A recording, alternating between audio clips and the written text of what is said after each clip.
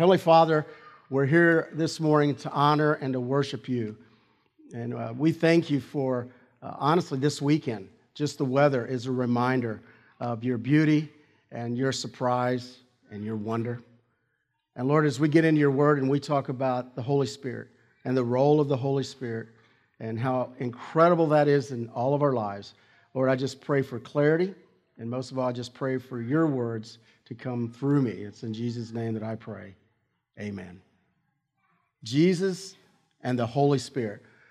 In a classic book a few years ago called Experiencing God, Henry Blackaby, when he, and I'm paraphrasing, when he talked about the Holy Spirit, I love the way that he communicated. He said, God sent Moses and the prophets so that in the Old Testament, they could encounter God through their words, through Moses and the prophets. And then when Jesus came in the New Testament, the life and the words of Jesus allowed the disciples and all of the followers to encounter and experience God. And then when Jesus left this earth, he promised his disciples, you'll be able to encounter God, how? Through the Holy Spirit. It is powerful. In the 1990s, one of my favorite bands was the Newsboys. Anybody know who the Newsboys are? Good. Love that group. And they have a song called The Spirit Thing. And every time I'd hear the lyrics of that song, I'm like, what a great way to frame what the Holy Spirit is. And here's the chorus. It's just a spirit thing. It's just a holy nudge. It's like a circuit judge in the brain. It's just a spirit thing. It's here to guard my heart. It's just a little hard to explain. It is hard to explain. When you follow Jesus Christ, the longer you follow Christ, you begin to experience His Spirit. But to try to explain that is not an easy thing to do. And when we receive that Spirit, what I love is God says, I am giving you what of the Holy Spirit? The gift of the Holy Spirit. Now, here's something interesting about gifts. Number one, a gift, if you reject it, is not a gift. If you just turn it away, it's not a gift. And here's the other thing about a gift that I can tell you firsthand now from observing my youngest daughter, Danielle. She's going to be 22 here in a little bit. In June, she's getting married. So needless to say, that's what we spent the holidays talking about, was the wedding. And I've been married over 32 years. I don't know if you've known, but in the last 30 years, things have changed in the wedding game.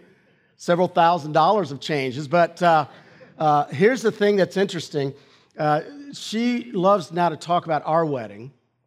And they were talking about, and I said, the registry. And you know, now you register at certain places so you get exactly what you want. But I said, back in the day, there was no registry. Do you guys remember those days? And you'd end up with 4 toasters, 3 canopers, and 73 candles. You remember that? And then like months later, you're like, I haven't even opened that. I have not even opened that gift. And I think that's where regifting came from, is pre-registry days. It's a different world. But here's the thing about a gift. If that gift stays on the shelf and it's never opened, it's worthless. And it's the same thing with God's gift to us. First of all, God gives every human being this choice. Do you want to accept Jesus Christ? Do you want the gift of the Holy Spirit? And every human being can say yay or nay. Second thing is, God, after you accept Jesus Christ, gives you this gift, but you can make this decision. I really don't want to listen to the Holy Spirit. He gives us that choice too. The Holy Spirit comes alive when we allow God to truly work through us. The Holy Spirit. Think about that. The is an article, and it stresses the uniqueness of the Spirit. There are many spirits in this world, but there is only one Holy Spirit. That's why God says there is one God, there is one Jesus, there is one Spirit. The Holy. Holy stresses the sacredness and the purity of the Spirit. Holy stresses the majesty and the wonder of God. I like to put it this way. It's flesh versus spirit. Here's the biggest question. When I was growing up, it's the biggest question that I'm asked about trying to understand the Holy Spirit. And here it is. You ready? What's the difference between the Holy Spirit and your conscience? Okay, so I want you to wrestle with that at lunch today. What's the difference between the Holy Spirit and your conscience? How many think there's a difference? Anyone? Well, I hope you see there's a difference, okay? Here's the thing we know about your conscience. We're all born flesh with a conscience. Now, let me ask another question. You don't have to raise your hand. Can you alter your conscience? Absolutely. Every human, their line and their boundaries and their conscience can be altered in major ways. All of us, our consciences in certain ways over the years have been altered. There's been things, and I look back in my life that I remember thinking, that is absolutely wrong. And then as I grow, I'm like, that's not wrong. So let me step on a couple of toes. So I worked with young people for years and years. The church that I grew up in, you know what was absolutely wrong? Anybody want to guess? 2 things. Tattoos and earrings. And growing up, I thought, and the third thing, having fun. I remember that was another thing. I thought, okay? But here's the thing. Now, we may argue about this one, but can you go to scriptures and say, a tattoo is a thou shalt not? No. Now, you're going to pull that Leviticus text on me. I'm telling you, we have a tendency. But what happens, our conscience goes back more. Now, here's what God's Spirit is. It's spirit. It's not flesh. It's moral. It's right. And it doesn't alter. That's what I love about God's Spirit. God sets these boundaries to the Holy Spirit, and God doesn't waver. It's not up for a vote. It's not up for an election. It never changes. That's the beauty of the Holy and then Spirit. And Spirit implies the fact that you cannot physically touch it, that it is Spirit. Now, in the King James Version, it doesn't say Holy Spirit. Anybody know what it says? Ghost. Do you remember that as a kid, trying to wrap your mind around that? I was baptized when I was 10, and I remember my mom saying, now you're going to receive the Holy Ghost. I'm like, what are you talking about? She said, now when you come out of that water, you have the Holy Ghost. And I'm like, sounds cool. Don't know what and to say I completely comprehend it today, I don't. Because God is so mysterious how he works through his Spirit. So that's why this morning I want to talk about 2 transformational aspects of the Holy Spirit. If you're taking notes, here's the first one. The Holy Spirit comforts us when we need help. Now think about that. The Holy Spirit comforts us. John chapter 14, starting in verse 15. If you love me, keep my commands. And I will ask the Father, and he will give you another advocate. If you're a person who loves to highlight that word advocate. To help you, to be with you forever, the Spirit of truth. The world cannot accept him because it neither sees him nor knows him. But you know him, for he lives with you and will be in you. I will not leave you as orphans. I will come to you. And before long, the world will not see me anymore, but it will see me. Now, let me pause there. Can you see what's going through their heads right now? Now, picture this. They've been walking with Christ. They've experienced his miracles. They've experienced his teachings. Life changes. They're drawn so close to Jesus. And now Jesus is starting to let them know, here's how the rest of this is going to play out. I'm leaving you. And just keep that in mind. Go down to verse 23. Jesus replied, anyone who loves me will obey my teaching. My Father will love them, and we will come to them and make our home with them. Anyone who does not love me will not obey my teaching. Those words you hear are not my own. They belong to the Father who sent me. All of this I have spoken while I'm still with you. But the advocate, the Holy Spirit, whom the Father will send in my name, will teach you all things and will remind you of everything I've said to you. Again, put yourself where those disciples were when they heard this teaching. Okay, first of all, Jesus, why are you leaving us? I mean, think about that. You're fully God.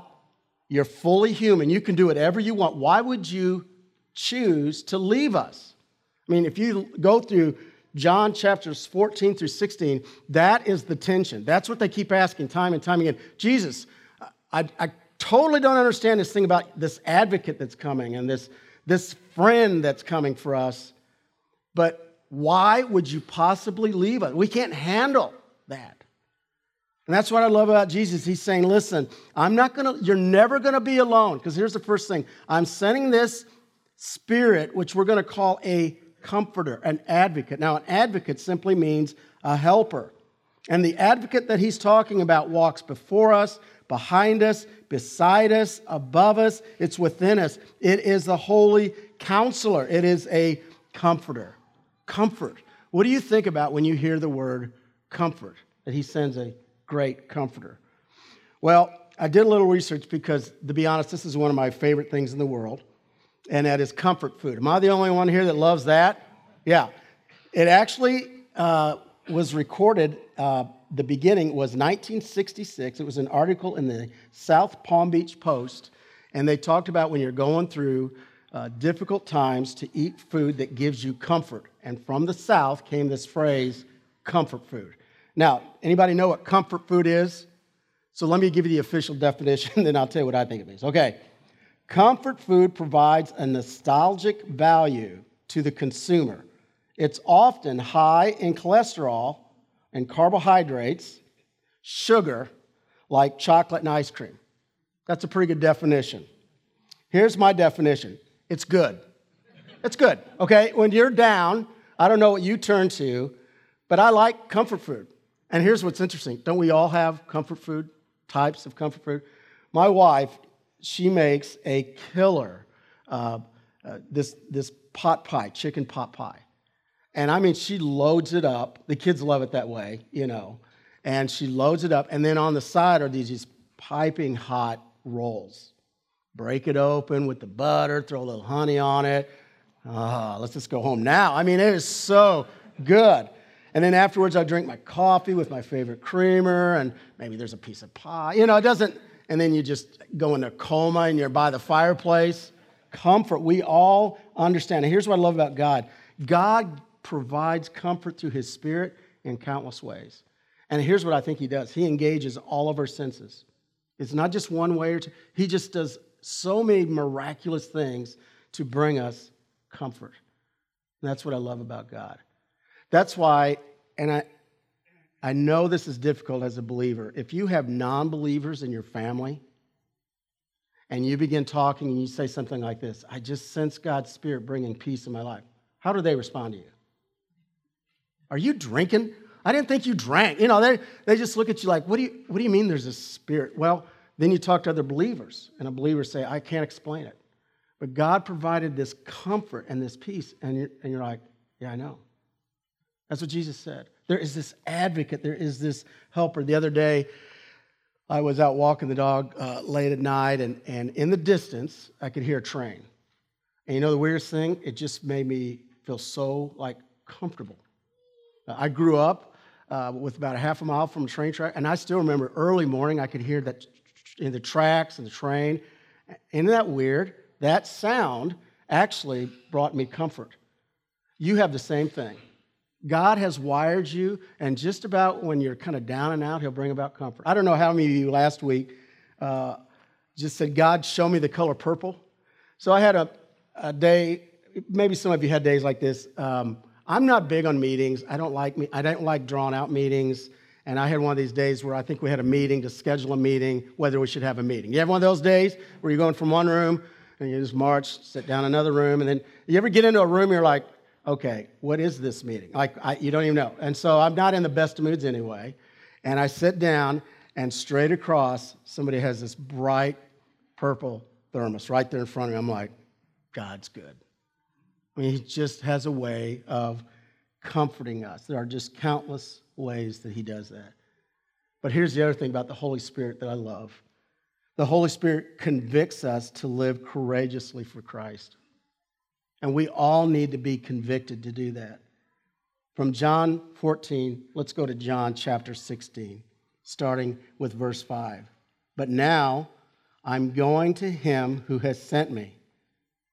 None of you ask me where you are going. Rather, you will be filled with relief because I have said these things. But very truly, I tell you, it is for good that I'm going away. Unless I go away, the advocate, there it is again, will not come to you. But where I go, he will send him to you. And when he comes, he will prove to the world to be in the wrong about sin and righteousness and judgment.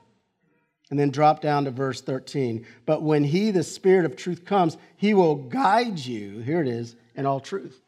So you notice what he says? Not only will this advocate comfort you, it also will convict you. I love, years ago I read this, you've probably heard me share this, about the Holy Spirit. The role of the Holy Spirit is to comfort the conflicted and to conflict the comfortable. That's exactly. When you really need peace and comfort, God says, let me just wrap you with my security blanket. And when you need a royal kick in the pants, God says, here's the kick you need to get it done. Quit feeling sorry for yourself. There's work to do. And he convicts us. When we are allowing ourselves to kind of slowly fade from the presence of God, what do you think it is that pulls you back? It says, wait a second. What is it on Sunday morning when you wake up and you're like, it has been a brutal week, and I do not want to go to church? You ever had that little war back and forth? You don't think preachers have that war? They wake up and they're like, oh, sometimes I wish I wasn't a preacher. You know, you get up out of bed and you just drag yourself here. Have you ever noticed those are the Sundays God will use you to help somebody else? You'll have a conversation or something happens. You're like, well, God, how did you know that?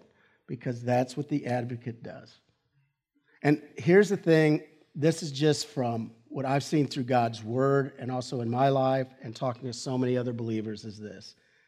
The consistent truth is the way that God ignites his Spirit is always through his word. When I hear people and they'll say, I just don't know what it is. I just kind of feel like I'm kind of drifting from God. I can guarantee you one thing, they're drifting from the word. And if you show up and the only time you open the word is Sunday morning, and then you wonder, why do I feel so disconnected from God? Because this is it. Any relationship is built on what? Communication. Can you imagine being married? And if I told Marie, said, you know what? We've been together for a long time. Do we need to talk? Let's just pick this up next Sunday. I'll give you an hour. We got some music, half hour, okay? And how long is that going to work out? You'd say, well, that's crazy. Well, don't we do that with God? This is his word. And how many times as you're going through the word, God just opens up a spiritual passage like, whoa. Or you're going through the word and God lays someone on your heart. Why? How did he do that? Because his Spirit just constantly ignites through the word. So Jesus said, I'm never going to leave you. My word will always be with you. And the Spirit, when it comes to the word, will do amazing things. James Dobson, I remember this years ago, talking about the power of God's Spirit and the power of God's word, said he was in Canada. And he said, I was exhausted from all the things I had done that day. I was exhausted with my schedule, looking forward. I get on this elevator late at night, and I'm just standing there and here I am so far from home, and there's a beautiful woman on the elevator. And she propositioned him right there. Say, hey, what are you doing tonight? Now, Dobson said, I would love to tell you that my very first thought was my wife or my kids. He said, but my first thought was not my thought. It was God's Spirit through the word. And the Spirit was so firm. And it was, hey, James, you remember Joseph? Remember what he did? When that elevator door opens, you run. Now. Opens, boom, he doesn't say, he runs. Now he said, what just happened? Well, that's what happened. He just allowed God's Spirit and God's word to just get a hold of you. I think God is saying to all of us, are you willing to let me comfort you, but are you willing to let me convict you to do the things I've called you to do? Francis Chan said this in the book, Forgotten God, reversing our tragic neglect of the Holy Spirit. It is true that God may have called you to be exactly where you are, but it is absolutely vital to grasp that he did not call you there so you could settle in and live your life in comfort and superficial peace. If you're extremely comfortable where you're at, be careful, because God never wants us comfortable. That's not how his Spirit works. His Spirit is there to move us and to convict us. You may remember this years ago when I was a kid. This movie really did have an impact on me, based on a true story, but it's an amazing story. Young minister comes out of Bible college, a very conservative Bible college, gets a little bitty church in Pennsylvania, and is comfortable. He thought, this is what God's called me to do.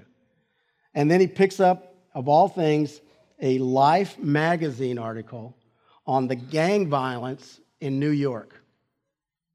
And basically that these gangs were unreachable. And God's Spirit got a hold of this guy and said, hey, Bible college boy, what are you going to do about that? He's like, well, what do you mean, what am I going to do about that? I mean, I'm just a small-town kid, and I'm in a small town. I can't go to New York City. What am I going to do about gang violence? And then you know what happens. He wouldn't let him go. You imagine telling your wife, honey, moving to New York, going to work with the gangs, good times, you know. Well, that's what he did. And he went there looking for the roughest, most notorious gangs, and eventually wanted to know who was the kingpin and who controls all this. And the name Nicky Cruz came up. And that's who he started praying for, and that's who he went after for Jesus Christ. That went on for 3 or 4 years. Can you imagine that? I mean, he got physically beat up. And finally, Nicky Cruz had enough. He went to one of these little like mini revivals that he had in the theater, and he'd had enough. And he got in this preacher's face. He said, I'm going to cut you in 1,000 pieces. I mean, how could you possibly think you're going to come into New York City and you're going to do something about the gangs? And David Wilkerson said this, you can cut me in 1,000 pieces and you can lay them in the street and every piece will still love you. And Nicky Cruz gave his life to Jesus Christ. What's amazing is when he told that story, and the book was called The Cross and the Switchblade, it said now that after that book was published and then it was made into a movie, that at least 50 million people all over the world have heard and seen what remarkable things God could do. Now, what is that? That's God's Spirit. Who knows what God's Spirit is calling you to do this morning? Maybe God's Spirit this morning is just comforting you. Maybe you've just had a season of your life that you just need to feel His peace, and that's what I love about God. And maybe God's Spirit is just working on you. Maybe there's something deep down you're like, I need to do this. I need to do this. I need to make that call. I need to write that letter. I need to step out in faith and do. What's He doing through His Spirit? And my question is, what are you willing to do about that? I love the fact that as they walked with Jesus, those disciples, they realized there's something about Him that's so different. And Jesus said, you're beginning to figure it out. There's a Spirit, and it's coming. It's coming. Well, guess what? It's here.